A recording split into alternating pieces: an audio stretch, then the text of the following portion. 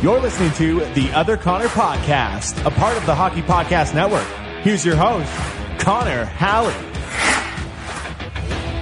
Hello, Oilers fans. Thank you once again for tuning in to the Other Connor Podcast here on the Hockey Podcast Network. My name is Connor Halley. You can give me a follow on Twitter at Connor Halley.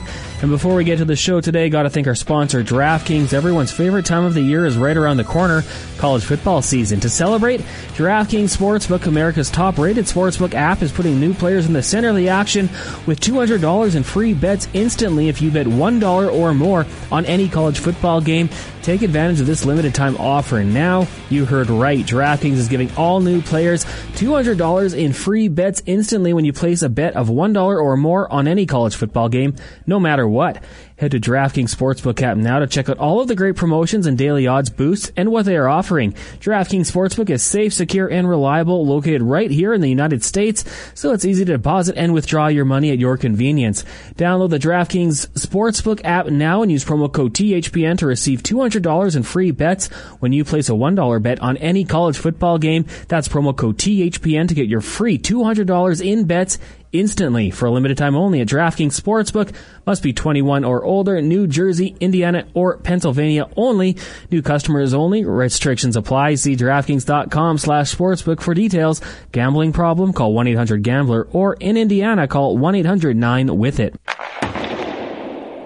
Once again, thank you guys so much for tuning into the Other Connor Podcast here on the Hockey Podcast Network. I am Connor Halley.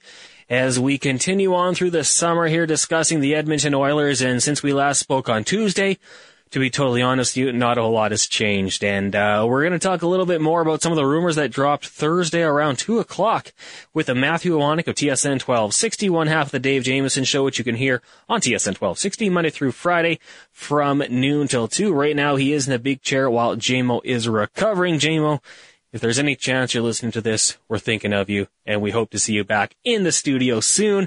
Matt, how you doing today, buddy? I'm doing great. It's always fun to talk some Oilers with you, not gonna lie. Yeah, I mean, it's fun, and I love doing it. It's a little easier to do during the season, though, because right now, like, a lot happened. There was the draft, free agency, we had the expansion draft, which was a lot of fun. But right now, I think we're kind of in that dead zone where there's not a whole lot happening right now until camp starts up again, and maybe we get something happening with a PTO or something. But with the Oilers cap situation, I mean, there's not a lot of room to work with. So Ken Holland's kind of just got to be sitting back and waiting for the season to start. Ken Holland's just at that point, I think, too, where he's enjoying his summer finally now, out in Kelowna or doing whatever he's doing. Yeah, he just wants to take his time, maybe get a little bit of break in there as it's a shortened off season. But yeah, no, I forgot about PTO season. I forgot about, we'll get all excited once again. And once we start seeing PTOs get signed with various people. Yeah. And I don't even know who's out there still. Like, could you imagine Zdeno Chara on a PTO? He still needs to prove something. Like, we got to see what you got, Big Z. That's what happens with old age, I guess. I guess I haven't looked as closely again like you, but it was last year that it didn't Hoffman start on a PTO. Now there was contract reasons, I think, for that or salary, but it was a PTO with the St. Louis Blues to start. Yeah, I guess that could be a thing. I just brought up a list here to look through this here. It's only a couple days old, so you got Zdeno Chara, Casey Cizikas, Jason Demers, Devin Dubnyk, James Neal, Kyle Palmieri, Zach Parise, Eric Stahl, Sami Vatanen, Travis Zajac. I mean, I guess there's some names out there. I don't know if those. I don't know how many are intriguing to the Oilers. Maybe you bring James Neal back for that net front presence on the power play in case Jesse Puljujarvi can't get it done. Well, yeah, I do love seeing all those. There's some interesting, like Zach Parise. I forgot that he'd be out there, and where might he land or something like that. But for the Oilers, you do look at this roster and you go outside of signing Kyler Yamamoto. There aren't any real holes on it. There's competition that's going to take place come training camp, third line center. I think the fourth line has some of those. You're going to see a guy like Dylan Holloway. Can he make this team? Ryan McLeod. Defensively, I think we're pretty certain of the 7 defensemen. Goaltending, well, we know who the number 1 is. Who's going to be the number 2 will be a question. But there's not a spot that you're sitting there going, well, Ken Holland should go bring in one of those guys off that list to fill a hole, because it seems like they've got their guys and their list is pretty sure their roster's pretty set. Yeah, and I think, you and Hernan Salas talked about it on the show on Thursday. Like, right now, Ken Holland, he's kind of built his team for the next couple of years here, and, has to see what happens with it. But It'll be interesting to see if he has anything up his sleeves and offers a PTO to one of those guys. Will they want to come here for a lower salary? Maybe not. But I think there's always that temptation. Anytime you get a chance to play with Connor McDavid, Leon Draisaitl, I mean, maybe, just maybe, that's something enough to lure you into the Edmonton Oilers organization. We'll wait and see what happens. You touched on Kyler Yamamoto, though. Of course, he is an RFA, and he's in kind of an interesting situation because Ken Holland doesn't have that much cap space to work with right now. But obviously, the Oilers hold all the control here. If you were Kyler Yamamoto, what kind of contract are you looking for? Do you want the 3-year deal, or are you going to say, give me a 1-year deal, and I'll try to prove that I can, earn more money, more term next time around? Well, I would think if I'm Kyler Yamamoto, I look at this and go, I'd want the bridge deal. I'd want the 2 years. I wouldn't want to be on a 1-year deal. I'd want to make a little bit of cash, but I'd also sit there and go, this is a big opportunity for Kyler Yamamoto. You're penciled in right now to be the right-wing second-line player for the Edmonton Oilers, meaning you are playing alongside Leon Draisaitl and Ryan Nugent-Hopkins, or you're playing alongside Ryan Nugent-Hopkins and Zach Hyman. That's kind of what we're looking at. You get to play once again with elite or very good hockey players in the National Hockey League, and Leon Draisaitl, one of the best. You should be able to look at that and go, I could get points. I could score. And in 2 years, they're going to owe me money, or I'm going to get the money from somewhere else type thing. That after what he had, his production last year wasn't there. There's a lot to like about Kyler Yamamoto's game still. He's a feisty guy, even though he's so small. But if I'm him, I look at that and go, yeah, take a 2-year, take the Jesse Puljujarvi type deal. Like 1.175, probably a little bit higher if I'm Yamamoto, because Puljujarvi didn't prove he was a top 6 forward, where as of right now, Yamamoto has shown that he can play top 6, that it may be 1.5, 1.75, but the Oilers have the control. You're an RFA. Bet on yourself and know that you get the chance to play with great players, that if you go produce this year and next year, yeah, that next contract's going to be worth something. So if I'm him, I'm looking at a 2-year deal, I think. Yeah, and we had Dave McCarthy on with with Strudwick earlier on this week, and he was saying, take that 1-year deal. The Oilers' top 6 situation has improved. You're playing with better players, and now Hyman's there, so maybe, just maybe, he's going to be that fixture on the left wing with Connor McDavid. You can play with Leon Draisaitl for an entire year, but there's still a lot of people in Edmonton that aren't sold that he is a second-line player. Maybe he's better suited on the third line. I mean, if he were to sign a 1-year deal and somehow drop down to that third line, he might lose some negotiating power there. Well, that's the thing. Like, that's a really betting on yourself. If you're Kyler Yamamoto being that young, going, yeah, I'll do it for 1 year. Because if he produces and if he can get back, let's say just use that dry line. If that dry line could get back to 80, 85% of what it did prior to COVID, he's made himself a lot of coin right there. But, even if you play just okay, how much more money are you really going to get in the next contract? So I feel like the 2 years, you're like a Jesse Puljujarvi in this case, where Jesse had a good first year. We're all very impressed. He's now going to be the first line. And if he produces again, then I think he's going to get even more money. Whereas even if Yamamoto, I guess, produces this year, I think the Oilers could still go with only 1 year. Yeah. Right? I think 1 year, that's a pretty big bet on yourself. That's a really big bet. And you don't see players too often do that. We saw Tyson Barrie do that. A little bit of a different situation where, he was coming to a different spot where he knew the power play is going to be something else.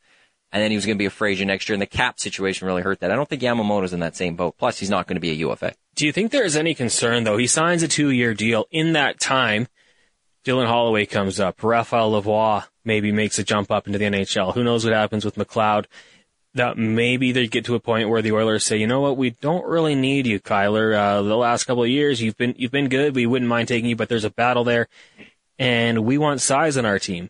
And maybe in that time, he finds his way kind of like dropping down in the organizational depth chart.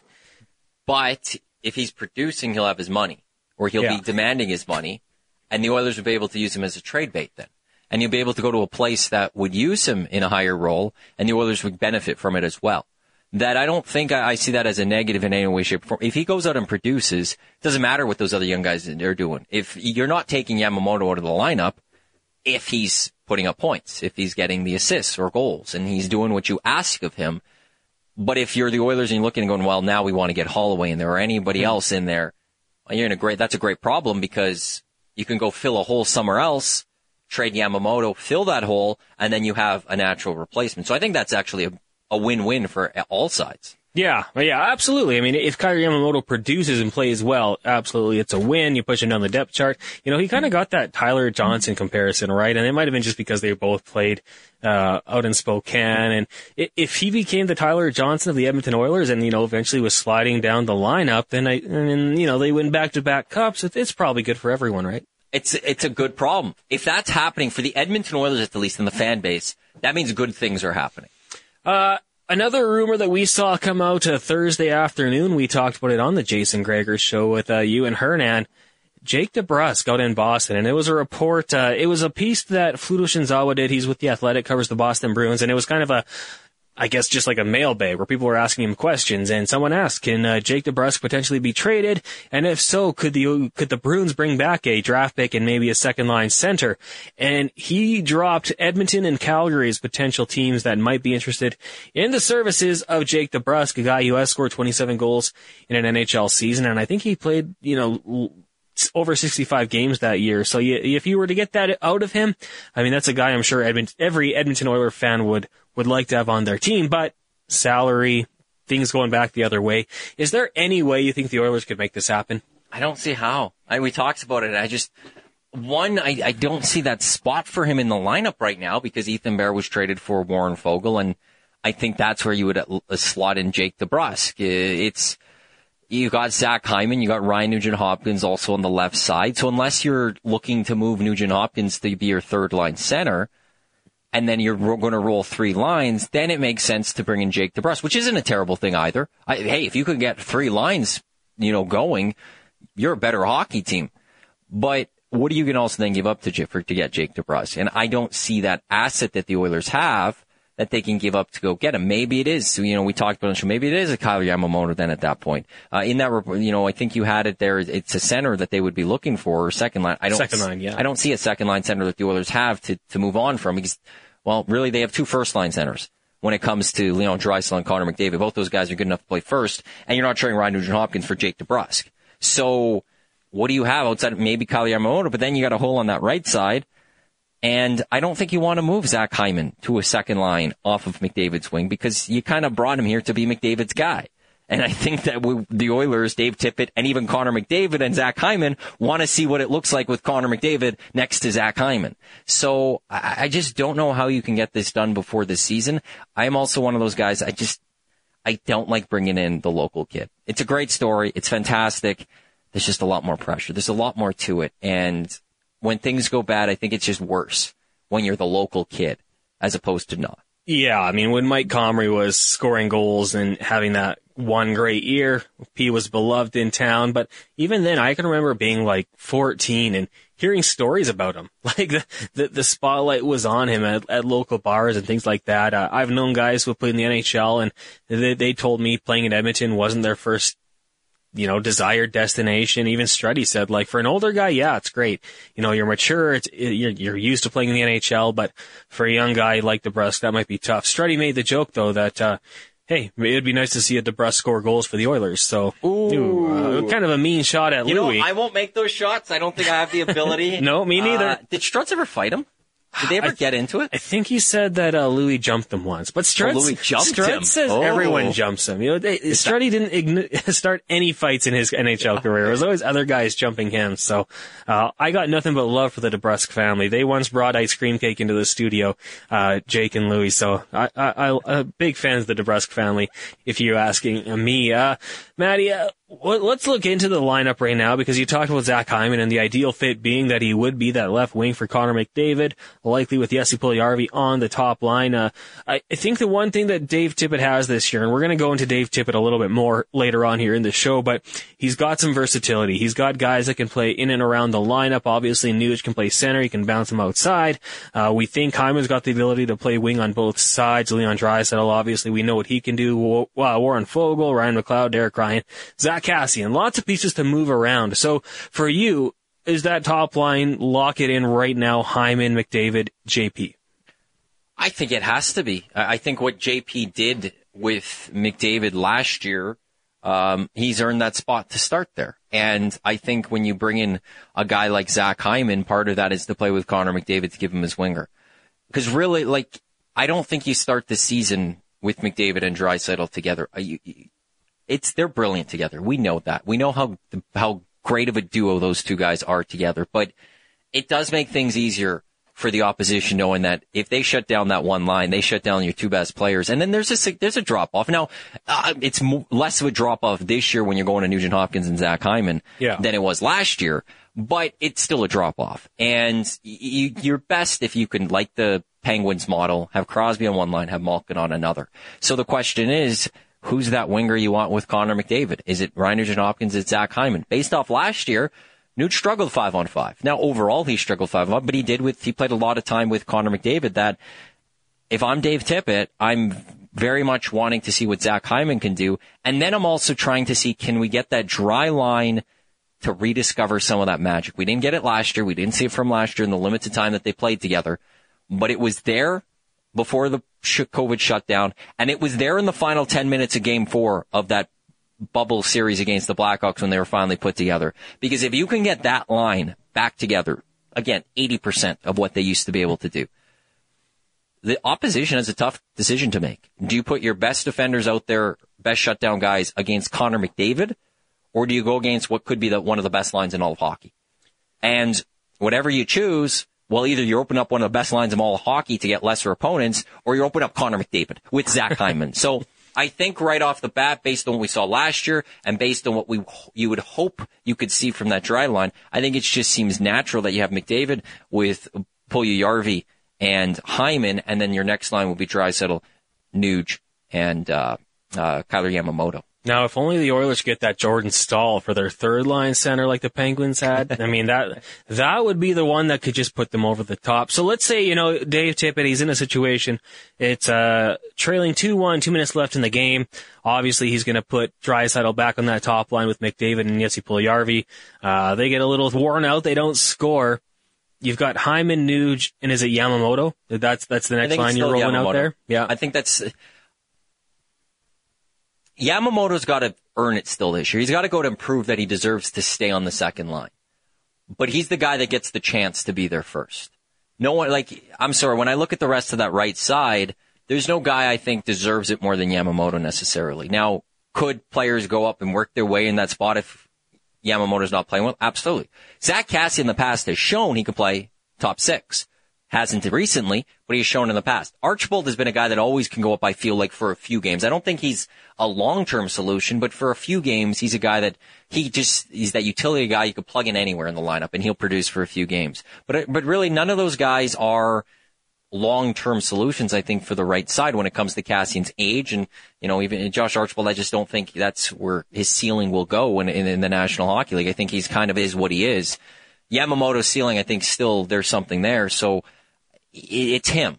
But he's got to still show that he deserves to hold that spot. Yeah, and that's the one thing that I look at. I mean, the second line, if you needed a spark, I mean, Zach Cassian to me seems like the guy you throw in there, but he's got to be on his game. He's just so inconsistent, and at times he can be invisible. So you're obviously not going to throw him out there. Kailer Yamamoto, I'm with you though. I think he's the guy. He has to lose that job. I don't think, you take him out of there because Cassian does a good job. It'd have to be Kailer Yamamoto being invisible, which he never is, because he's always going to work his butt off. He's a hard worker. Yeah. He's a little pesky bugger out there that, he's small, but he doesn't play that small. He finds a way. Sometimes takes some penalties that he needs to work on, but he's always giving you something.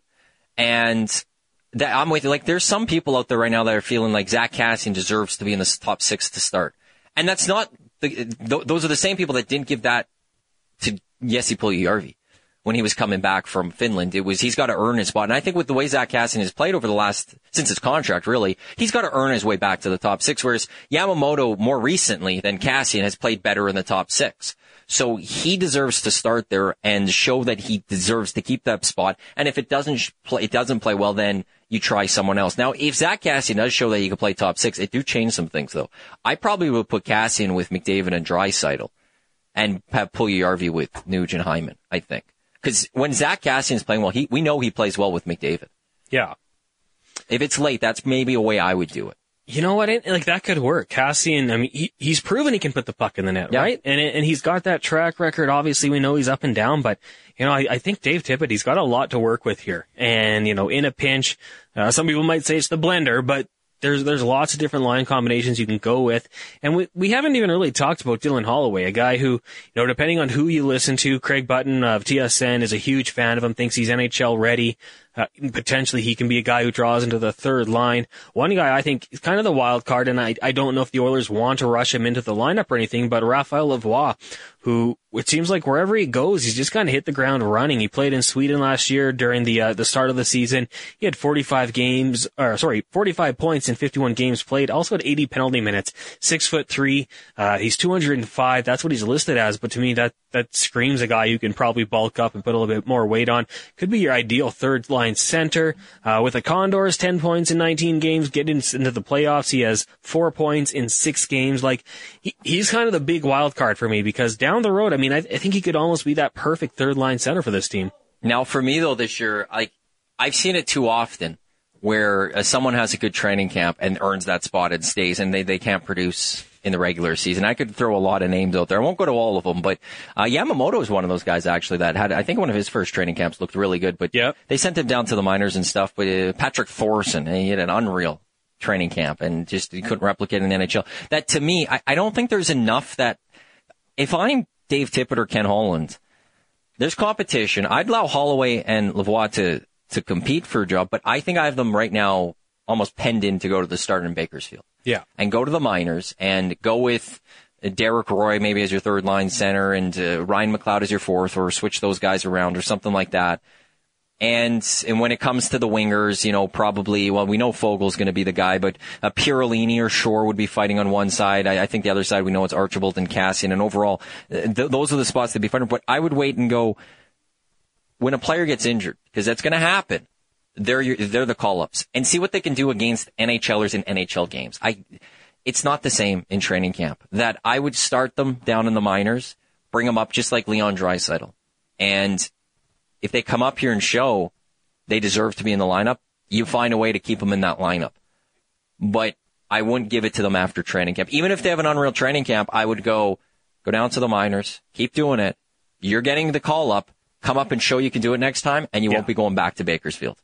That's how I would go about it. Yeah, I just looked back at Kailer Yamamoto. I think the training camp you're talking about, he played the first 9 games, had 3 assists. Right. And then he went back to the Spokane Chiefs, scored 21 goals, had 64 points in 40 games, lit it up, jumped with the Oilers the next year, then spent some time with the Condors.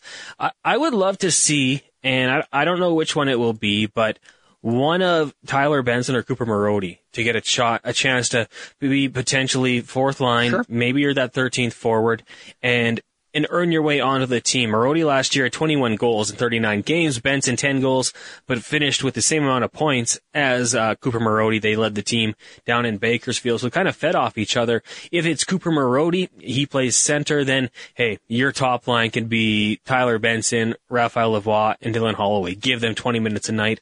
Let them develop, let them play special teams. If it's Benson, maybe Marody stays at center. You let Lavoie play the wing with Dylan Holloway. Same thing. Just let them play a ton and develop that way. But either way, I mean, I think your top line in Bakersfield is going to be ridiculous, because I'm with you.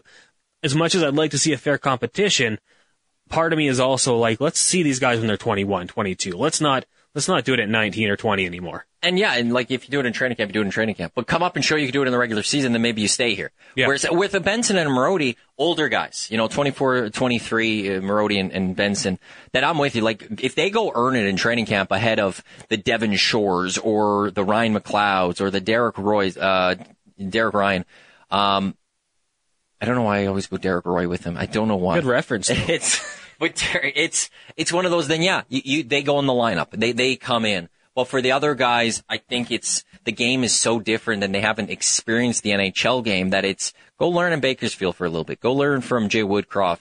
And when that situation opens, because it will open in the regular season, let's see what you can do in the National Hockey League. But till then, dominate that first line in Bakersfield. But maybe there's that chance for Tyler Benson, Cooper Marody. It's kind of that point though with the Oilers. We'll see if they sign Cooper Marody or when they sign him here. But this is your last chance with the Oilers. If you want to play for this team, this is your training camp. Because if you can't crack the lineup this year, when are you going to crack the lineup with this team? Oh, yeah, absolutely. And yeah, I mean, you just think of some of those guys. Like Cooper Marody, unless he can come to the NHL and prove that he deserves to be here, he's just Anton Lander 2.0. Guy who was always great in the AHL, like almost point per game player, and then made it to the NHL, and was it foot speed? Was it strength? I don't know. It just didn't work out. Do you know when it worked out in the NHL? It was a very brief time, but it was when Todd Nelson was the interim coach. That was the only time it worked. He was his coach in the minors, did well, but when he was with the Oilers and Todd Nelson was the coach, for some reason he was able to put up some points. Todd Nelson, assistant coach with the Dallas Stars now. Deserves a head coach job. I think we all want to see that, right? He did well when he took over for the Oilers, and he was great with OKC, and the story is he's not a good interview.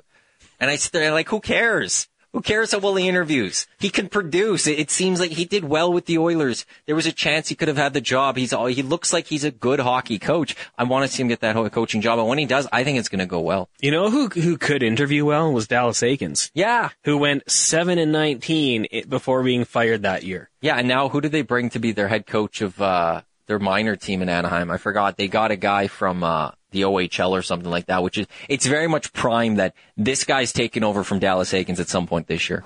San Diego Gulls, is it Joel? He's got a little, Yoel Bouchard? Yeah, does it say where he coached last season? Oh man. I think it was OHL. Yeah, he played in the AHL for a long time. I gotta check his DB, I think, because his Wikipedia page doesn't want to show me it.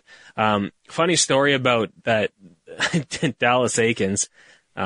When he was actually coaching the team, they were on the California road trip just before he got fired. And I was on like a bit of a sports trip. We went down with some friends. We did, Ducks and Oilers. Then we drove down to San Diego for a Chargers-Broncos game, did Disneyland, all that fun stuff. But after the game, we were walking out and Bob Nicholson and Craig McTavish walked past us. And we were probably 7 or 8 big beers in, having a good time, and decided to get a picture with the two of them. They were so nice, willing to do it. And as we're taking the picture, one of my friends just kind of leans in and says, "Hey boys, yeah, you gotta let Aikens go. He's not the right guy." I think it was 3 days later he was actually fired. So in my friends group, we think that we had a role in that one. Obviously, it was probably the on ice thing, but yeah, that was a tough era for the Oil. That year when Todd Nelson coached Anton Lander, 38 games Lander played. It would have all been under Nelson. Maybe a couple games with Craig McTavish. 20 points, 6 goals and 14 assists. The rest of his career. He was the key. The rest of it, first year with the Oilers, 6 points in 56 games, then 1 point in 11, 1 point in 27, 3 in 61, 4 in 22. But the 1 year with Todd Nelson, 20 points in 38 games. That's when it worked. He was the Anton Lander whisperer. That was the key to it all. I remember doing post games. I think it was me and Dino at the time. And we would run, after every game, the coach's audio. Yeah. Aikens would be like 9 minutes. Like we could go outside. If one of us smoked, we could have had a smoke in that time.